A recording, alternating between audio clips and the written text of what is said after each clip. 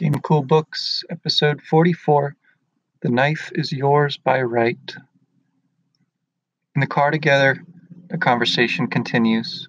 The Rolls-Royce, sight of Lyra's losing something so crucial, becomes redeemed somewhat, as that loss of the alethiometer itself does, by the knowledge she and Will gain there, or at least the questions they're prompted to ask.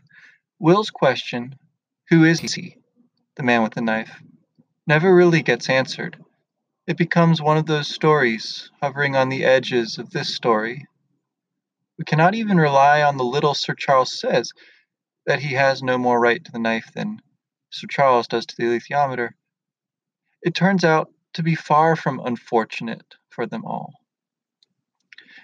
As for how he knows about the other world, Sir Charles's response is mostly just a boast that he's older and considerably better informed. But if he truly lacks knowledge of the alethiometer, that too would be a dubious claim. His remark that there are doorways, plural, is not elaborated for some chapters, but Will knew that anyway from his father's letters.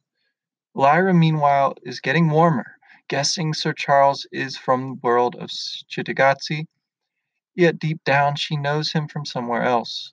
She's almost certain she had seen him before. Keeping the specters away is part of the knife's power, but hardly the most relevant thing that it can do. As to why the specters attack only grown-ups, Sir Charles's dismissal that Will and Lyra don't need to know that should amply suggest just how important a question that it is, just as Joachim Lorenz already emphasized when the witches asked him that same question. When Sir Charles asks for a change, asking Lyra about her remarkable friend, his attempt to derail that line of questioning inadvertently helps answer it, for it points up the difference between children's and adults' demons. That is, for the reader. For Will, it leads to the realization that the snake he saw was that man's demon. Further, he realizes that he had seen the snake without him knowing that he had seen it, much less that he now knows what he had seen. Lyra, with Pan glowering as a black rat, suffers a conversational misfire of her own next, as her dung beetle insult is turned into a royal scarab. Like the constellation of Ophiuchus, this esoteric image might bear more prolonged study by someone more knowledgeable about such things. So he's distracted Lyra with his snide accusation that she stole the alethiometer in some other world. And he's managed to learn that it did come from the Master of Jordan. But she might still be right when she calls Sir Charles a stupid, stinky old man. She certainly is when she claims the alethiometer is hers by right and would only be a toy to him. Will, though, remains observant, if less than circumspect about concealing the location of the window they found by having them go right up to it, to the ring road, to avoid a police car. So Charles's parting shot is directed at him, a threat to call the police if Will should fail to bring him the knife, knowing his real name from seeing a photo in that day's paper. Appearing in the paper seems to be one of those things that's like father, like son. Lyra tries to assuage his concern, pointing out that Sir Charles would have done it already if he was going to. That is, call the police or go after Will's mom.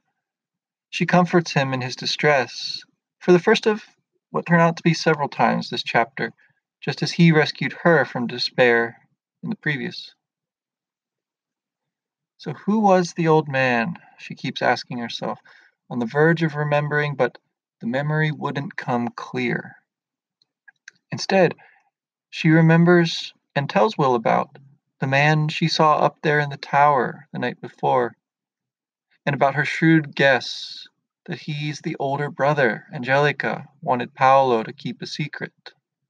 Moreover, that he must be after the knife, and that all the kids know it. This last connection comes partly through the sympathy she feels for them, their fear of the Tower of the Angels, recalling her own feeling of unease in its open doorway. It's emphasized here that the kids needed a grown man to go in, but in the event, it was Lyra's own gain and wisdom which prevented her from going in. The apparent contradiction will be instructive to bear in mind as we learn more about this particular young man. With moth-formed Pan whispering to her, we have a direct reference back to Lyra as she was at the opening of the first book. Her motivation now is different. Going into this place that she knows she shouldn't be is not some sort of bizarre desire that isn't explicable. It is, in fact, the only way to make it right that she followed her desires in the first place. Their approach this time is much more prudent. They have Will along, and he goes about getting the measure of the place first. He sends Pan as a sparrow to scout at a high windowsill.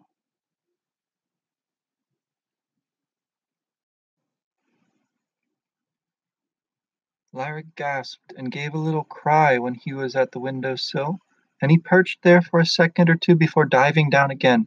She sighed and took deep breaths like someone rescued from drowning. Will frowned, puzzled. It's hard when your demon goes away from you. It hurts. Sorry. Did you see anything? He said. So Will inadvertently recapitulates that scene at the scrapyard where Lyra met Yorick. But unlike the bear, when Lyra and Pan come back together, Will apologizes to them. The inside of the tower, from Pan's description, is like a museum, with weaponry on the walls, and the young man is in there, apparently dancing. They pass through the back garden and along the other side alley and return to the front door, which is, after all, the only way in. The sensory details here contribute to the sense of time. The flagstones worn smooth, and Will chooses to explore the steps going downward first. There he finds the alchemy room with its wall blackened by a now cold furnace, while Lyra, upstairs, hears the man first. Sounds like he's talking to himself, crooning, and, not for the last time, we're told he sounds like a madman. What Will notices next reminds us how he is, once again, in the place of the men who broke into his house. Going upstairs, that he notices are far too solid to give them away by creaking. The light diminishing as the windows get smaller, the rhythmic footsteps, and the library where they find Tullio, with its books, with their bindings crumbling and thrown off the shelves and thrust back higgledy-piggledy. All this helps prepare us for our first glimpse of the young man.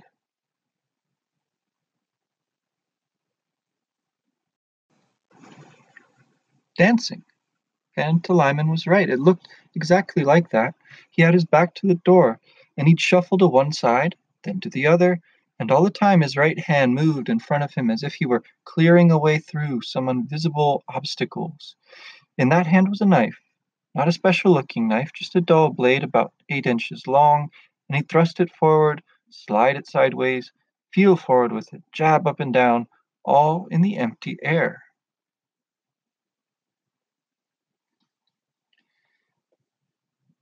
Things are, indeed, odder than Sir Charles said, and odder likely than he even knows, well informed as he supposes himself to be.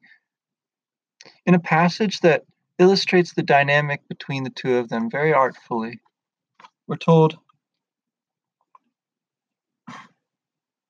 "She didn't question, but let him lead them up another staircase to this top story. All right. And a bit later,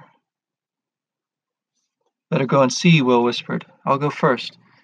I ought to go first, she whispered back, seeing it's my fault. Seeing it's your fault. You got to do as I say. She twisted her lip, but fell in behind him. Yeah. So they come to the greenhouse on the roof, where they hear the groan of what turns out not to be a threat at all. But their reaction here is very important, not just for the way that Lyra permits Will to lead, seeing that he's got the right, but also what they do inadvertently, though. So I skipped over this before. They jumped when they heard that groan. They had been sure there was only one man in the tower. Pantalaimon was so startled that he changed at once from a cat to a bird and flew to Lyra's breast. Will and Lyra realized as he did so that they'd seized each other's hand and let go slowly. So she lets him lead, recognizes her responsibility to listen to him in much the same language she used with Pan at the doorway, and yet they both need one another, rushing together just as Pan rushes back to Lyra. In a setup for the fight, we get the heat, the blinding light on the roof, as well as its disposition, the parapet sketched for us. The old man, bruised and bound, is a figure of pity at once, and his captor, the careless rope knodder that he is just as clearly a brute. In the shade of that parapet, they're introduced to Giacomo Paradisi, whose name carries its own weight of allusions to Jacob, to the Garden of Eden.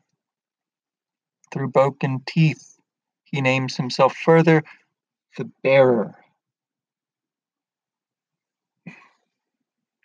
It was stolen from him that there are fools who take risks for the sake of the knife, but this one is desperate. So, someone has beaten them, or Sir Charles, to stealing the knife. Before they can do much more than take this in, or begin to, the young man himself is there. Pan changes to a bear, rears up, but he won't be able to touch him. And what had worked on the children has no effect on this man. It's as if he hadn't really registered what he sees. He is crazy. The blow by blow of the fight is thrilling, but it also invites all sorts of interpretation. We can't simply dismiss this as crazy.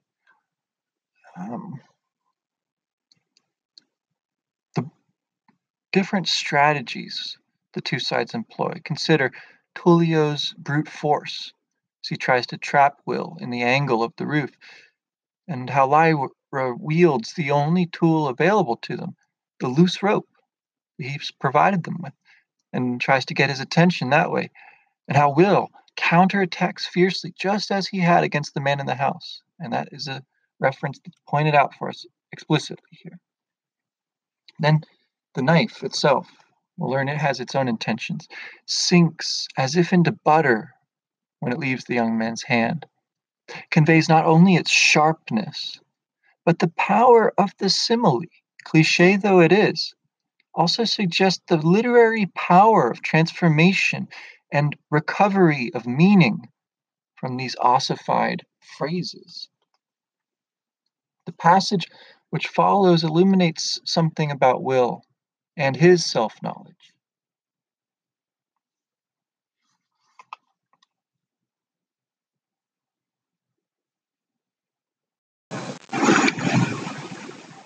He had learned to fight at school. There had been plenty of occasion for it once the other children had sensed that there was something the matter with his mother. And he'd learned that the object of a school fight was not to gain points for style, but to force your enemy to give in, which meant hurting him more than he was hurting you. He knew that you had to be willing to hurt someone else too, and he'd found out that not many people were when it came to it, but he knew that he was.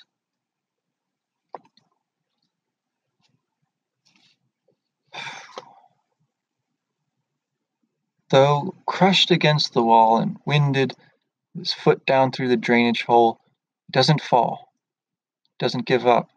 Lyra uses his same technique of grabbing Tullio's hair, but she's unable to get a good hold and she's thrown off. With Pan's wildcat form as ignored by their assailant as it was effective against his siblings. And there's a kind of reset to the fight now. Tullio once more holds the knife. Will is not harmless either.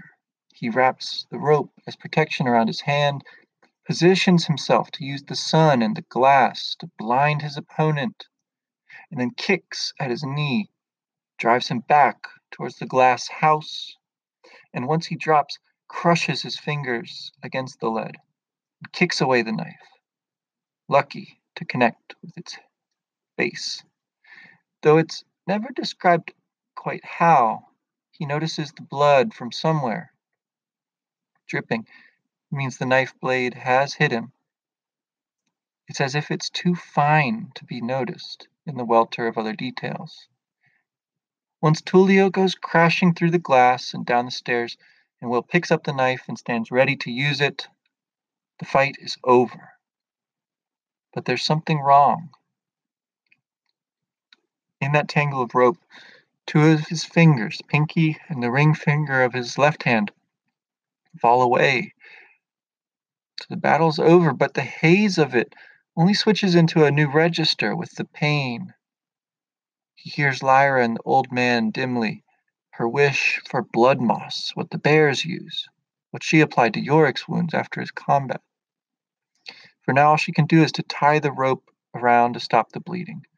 Yet another use of this versatile tool, and the scene closes with the surreal image of Will's fingers curled like a bloody quotation mark on the lead. There's this kind of morbid self-awareness, but it's a part of himself split off. When Lyra cuts off Will's deranged, self-pitying laughter, the old man is taking them inside for medicine, some salve, she tells Will. She tells him, "You beat him, you won." In a room like an apothecary, and a drink like fire in him, plum brandy, there's the first part of his treatment. They have medicines for everything, Paradisi says. The knife lay on the table like a tool or a patient, but what he calls precious ointment, Will recognizes as an ordinary antiseptic cream he could have gotten any pharmacy in his world. In another biblical reference, the man handles it as if it were myrrh. Down below, Lyra sees what is at stake for Tullio in this fight that he's lost.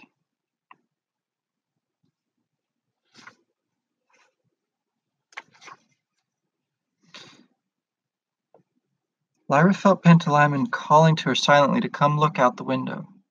He was a kestrel perching on the open window frame, and his eyes had caught a movement below. She joined him and saw a familiar figure. The girl Angelica was running toward her elder brother Tullio, who stood with his back against the wall, on the other side of the narrow street, waving his arms in the air as if trying to keep a flock of bats from his face. Then he turned away and began to run his hands along the stones in the wall, looking closely at each one, counting them, feeling the edges, hunching up his shoulders as if to ward off something behind him, shaking his head. And then eventually he's lost. For all his little brother and sister can do, they have to see it too, up close. And then they see Lyra seeing it. The positions of the night before are reversed. And Lyra feels Angelica's jolt of hatred. She hears Paolo's little boy's voice threatening to kill them for revenge. And she recoils, guilty. When she recounts the scene to Will later, he'll have some insight into Tullio's behavior. But she keeps it to herself for now. And reverting to Will's perspective, we see him get his bandage. As it's applied, he feels distant due to the alcohol and loss of blood. But what he has won, unexpectedly, is not just the fight, but also the knife. It's yours, by right, Paradisi tells him. As the former bearer, he knows better than anyone that his time is over, and the knife itself knows when to move on. He shows them how they can tell if they don't believe him. Holding out his hand, they look at it. It's been wounded like Will's. The loss of the fingers, the badge of the bearer. And like Will, he says he did not know in advance when he fought for the knife. Again, suggesting some further story about the sort of degeneration the guild and this world have undergone. Paradisi reinforces what they already know, that Sir Charles is a liar, a cheat, that he would betray them if they did trust him. But just as the alethiometer is Lyra's, the knife is now Will's, by right. Though it's simpler than the symbol reader on the face of it, this description is still full of significance for us.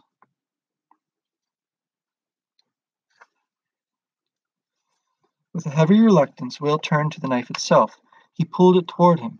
It was an ordinary-looking dagger, as repeated from our first glimpse of it, with a double-sided blade of dull metal about 8 inches long, a short cross-piece of the same metal, and a handle of rosewood. As he looked at it more closely, he saw that the rosewood was inlaid with golden wires, forming a design he didn't recognize until he turned the knife around and saw an angel with wings folded. On the other side was a different angel with wings upraised. The wires stood out a little from the surface, giving a firm grip, and as he picked it up he felt that it was light in his hand, and strong and beautifully balanced, and that the blade was not dull after all. In fact, a swirl of cloudy color seemed to live just under the surface of the metal. Rose purples, sea blues, earth browns, cloud grays, the deep green under heavy foliaged trees, the clustering shades at the mouth of a tomb as evening falls over a deserted graveyard. There was such a thing as shadow-colored.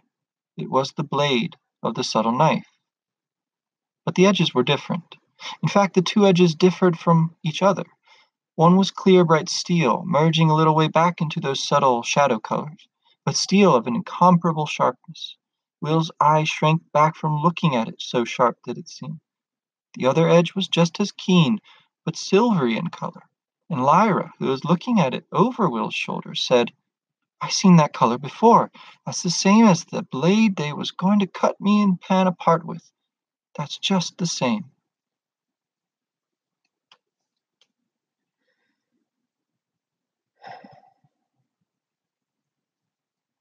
So that's the blade of the guillotine, silver guillotine. And indeed, it severed something from Will that he thought he could never lose. But still, it's that half of the knife's power that's demonstrated now with a silver spoon. That's only half of it. The silver spoon, though, like the glass house, the warm butter, it's a cliche that's used to an unexpected purpose here and with a fresh power. There's another crucial word that appears now, subtle, that distinguishes the other edge for its ability to cut a way out of the world.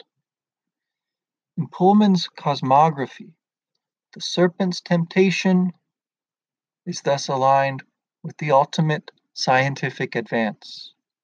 It is also the power of the storyteller to travel between worlds. Paradisi insists, as Serafina did to Lee on the balloon, that it doesn't matter that Will doesn't want this, that he has no choice. It's already done, and moreover, as we'll learn, he doesn't think that the knife was the only intelligence whose intentions have supervened in the place of Will's own. Still, the subtlety of the knife is closely bound up with the mind of the bearer, he explains. To use it, Will must think it, must put his focus at the tip of the knife, not on his wound. And there's a gap that the tip will find. Could this gap be of the nature of a wound, That speculation will possibly see some more evidence below. But speculation aside, plainly this act of focus is what Tullio, crazed as he was, and without the wound, proving the knife's choice and its cooperation, is what he couldn't do. But Will too struggles at first. He thinks of his lost fingers, but still more of his poor mother, who's cut off from him, and sobs more for her than for himself. Then we're told he feels the strangest thing. He looks down into Pan's eyes. The demon is touching him, licking his wound. It's a reminder that of all the worlds traversed, the distance between two people is one of the most wonderful and mysterious. It's embodied here not in the knife, but in the part physical, part psychic form of the demon. We are reminded Will had no idea of the taboo, had been restrained out of politeness rather than knowledge from touching Pan, which is, as ever, an interesting distinction, one that might recall Lyra with Father Coram's demon, or even all the way back to her lessons in manners from Mrs. Lonsdale, or the classic Platonic distinction between knowledge and right opinion. She is breathtaking, feeling the strangeness herself, as Pan once more becomes a moth, retiring. This is like and yet very unlike Sir Charles, for Paradise, it seems, had also seen demons before. Now Will obeys and tries again, but his determination becomes an obstacle in its own right, as Lyra and Dr. Malone and the poet Keats, whoever he was, and of course the narrator, whoever he or she is, all know this process cannot be forced. But Lyra doesn't intervene. Paradise's reminder suffices this time to let his mind wander, to become part of the knife, to go down it, to feel the tip, and come back. And Will manages it, for an authority descends, whether his or his demons. Once more, as with John Fa, there's this good sort of authority that is associated with rightness. She thinks now how it was right of Pan to do what he did, though it was strange. And she calls him her beloved, that word Will used of his mother. And we're reminded that Will has a demon with him all along, though he can't see her yet. And the description is this is natural and purposeful, as much as it's the way Lyra reads the alethiometer. Doing so, he finds the snag in the empty air. And as she had imagined ladders and mountainscapes and the northern lights to provide some analogy for that process, he imagines his soul flowing down his arm and back up. Indeed, very like what Pan or any other demon might do. And like Lyra, he comes back to himself and blinks. Just that momentary, just that critical, the blink of an eye. But there's more. Now he's to make a cut, and don't drop the knife. He finds the gap again more easily. The analogy this time is medical. It's like cutting a stitch with a scalpel. It's possible to read into this something more about the nature of those gaps.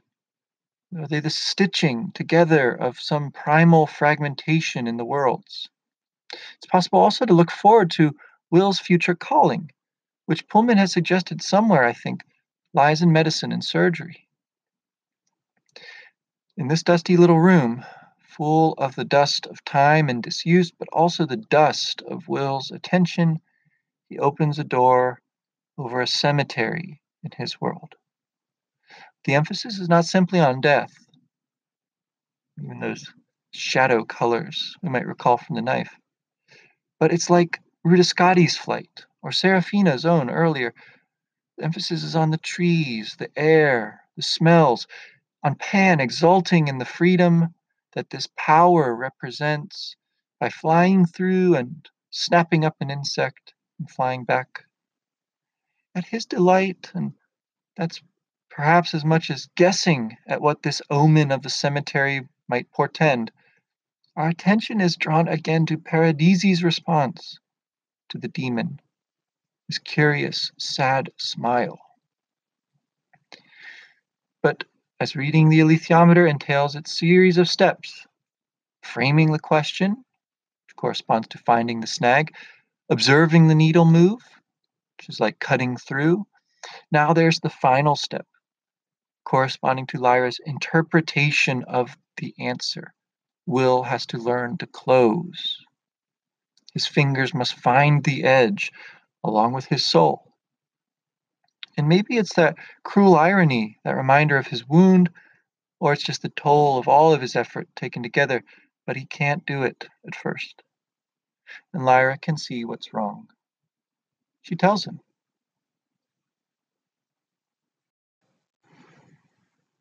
"It's your wound," she said. "You ain't wrong at all.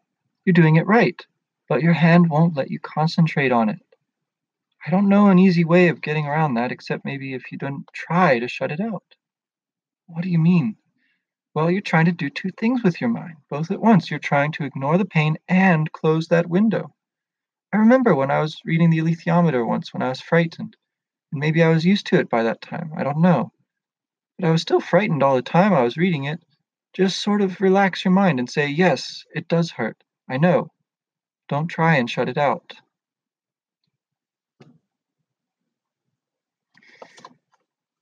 So, when was she reading while frightened and noticed this power in herself? She doesn't elaborate. There are many possible candidates for the context there. But her words now, like the combination of Pan's comforting and Paradisi's guidance before, do the trick. They help. And Will is helped with the knife in a way that Lyra never was with the alethiometer, though Fardacorum had tried. And Will masters his knife much faster. It's the easiest thing in the world to close the door. In the place of the velvet cloth, the knife comes with a sheath with buckles against it, the only way to keep it safe. They go against that crosspiece of the hilt. And given what Lyra has just seen out the window in the world Chitaxi, that is, this is indeed a solemn occasion, but whatever ceremony Paradisi might have in mind is certainly foreclosed. They can't spend days and weeks on the sorry history of his world, though I'm sure some fan novelist has written it by now. The salient facts, though, are briefly told. He says the specters are the fault of the guild, a result of the inquiry into the deepest nature of things. And he talks a little bit belaboring about bonds next.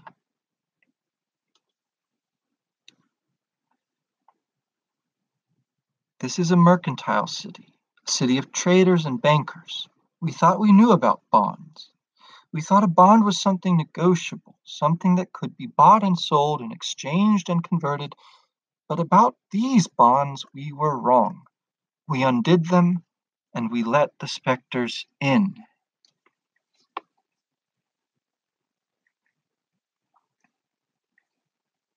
So whatever literal place might account for their origin, be it the darkness of space or the sort of nuclear fission of splitting the atom, the moral and curiously economic accounting here is clear enough. The sort of hubris of the bond trader, which triggered the Great Recession in our world, is exactly the sort of thing which admits specters in Shigatse.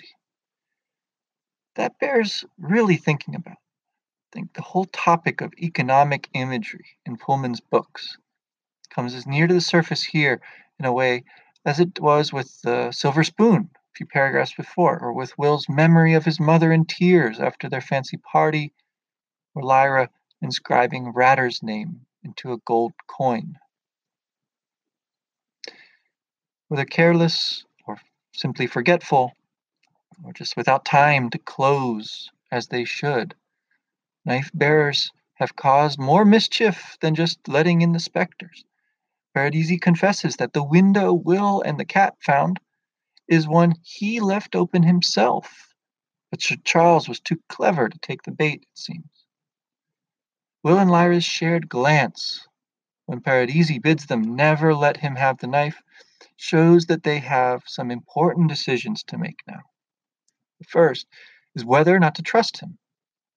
But based on everything they've seen, surely he is more worthy of it than his stinky, smelly old adversary. The next thing is whether to abide by the rules of the guild as he transmits them. Paradisi being the sole reminder of what the guild used to be. Now, Lyra got one of these rules from the Master of Jordan, to keep it secret. She has since derived another for herself, to never use it for a base purpose, or in her words, this ain't a private peep show. The other rules are about the use of the knife, to never open without closing, and to never let anyone else handle it. They seem logical in the case of the knife, given how immediate its effects on others can be. But of course, these rules themselves are nested within still more fundamental rules of logic and of the nature of the human actor's fidelity to them. Paradisi dismisses any other rules he might have forgotten with the remark that if he's forgotten them, it's because they don't matter. He's forced to use his own judgment here, but also to reassess one of his basic presuppositions, that the bearer should not have been a child, for the mark is unmistakable. In Will's name, it will turn out, does matter very much, but not to Paradisi. His decisions have narrowed down to just one left, to avail himself of the poisonous drugs he knows about in the storerooms or the gardens or down there in the alchemy lab, to die before the specters can take him. Even this sort of negative intention, now that he has played his part, seems noble in this context. But if we take the specters as an allegory for despair, depression, can suicide really be acceptable? On the other hand, if part of what the knife represents is logic, willpower, the opening of new worlds for oneself and others, and he has given away all of that and has nothing left, well, except there is a most surprising thing to find here. In Paradisi, there's a faith akin to his countryman Joachim Lorenz's desperate hope.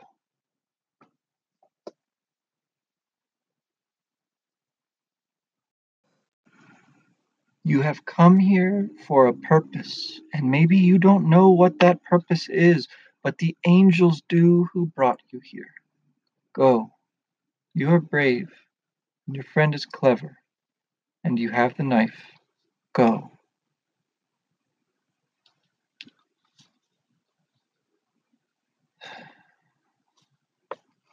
They shake hands, hand nods in acknowledgement, and what could be a more fitting ceremony than this, presided over by unseen angels? The gravity of what is about to happen rests on us as an image of the sun and the silence that goes along with that insight Seraphina had into the travelers. So as not to worry Will, Lyra leads him away from the alley. She wishes they could have done something more for Paradisi, but we also might be thinking of Tullio, as well as all the other adults in the caravan captured by the specters. Will and Lyra now represent the two sides of that debate about suicide. Lyra raging against it, Will softly saying, "Hush, it will be better than the specters. He'll go to sleep." She asks, what are they going to do? As she did before. It's not to burn the slumbering city, but to use its greatest treasure to get hers, the alethiometer, back. Well, it puts it bluntly. We'll have to steal it. That's what we're going to do.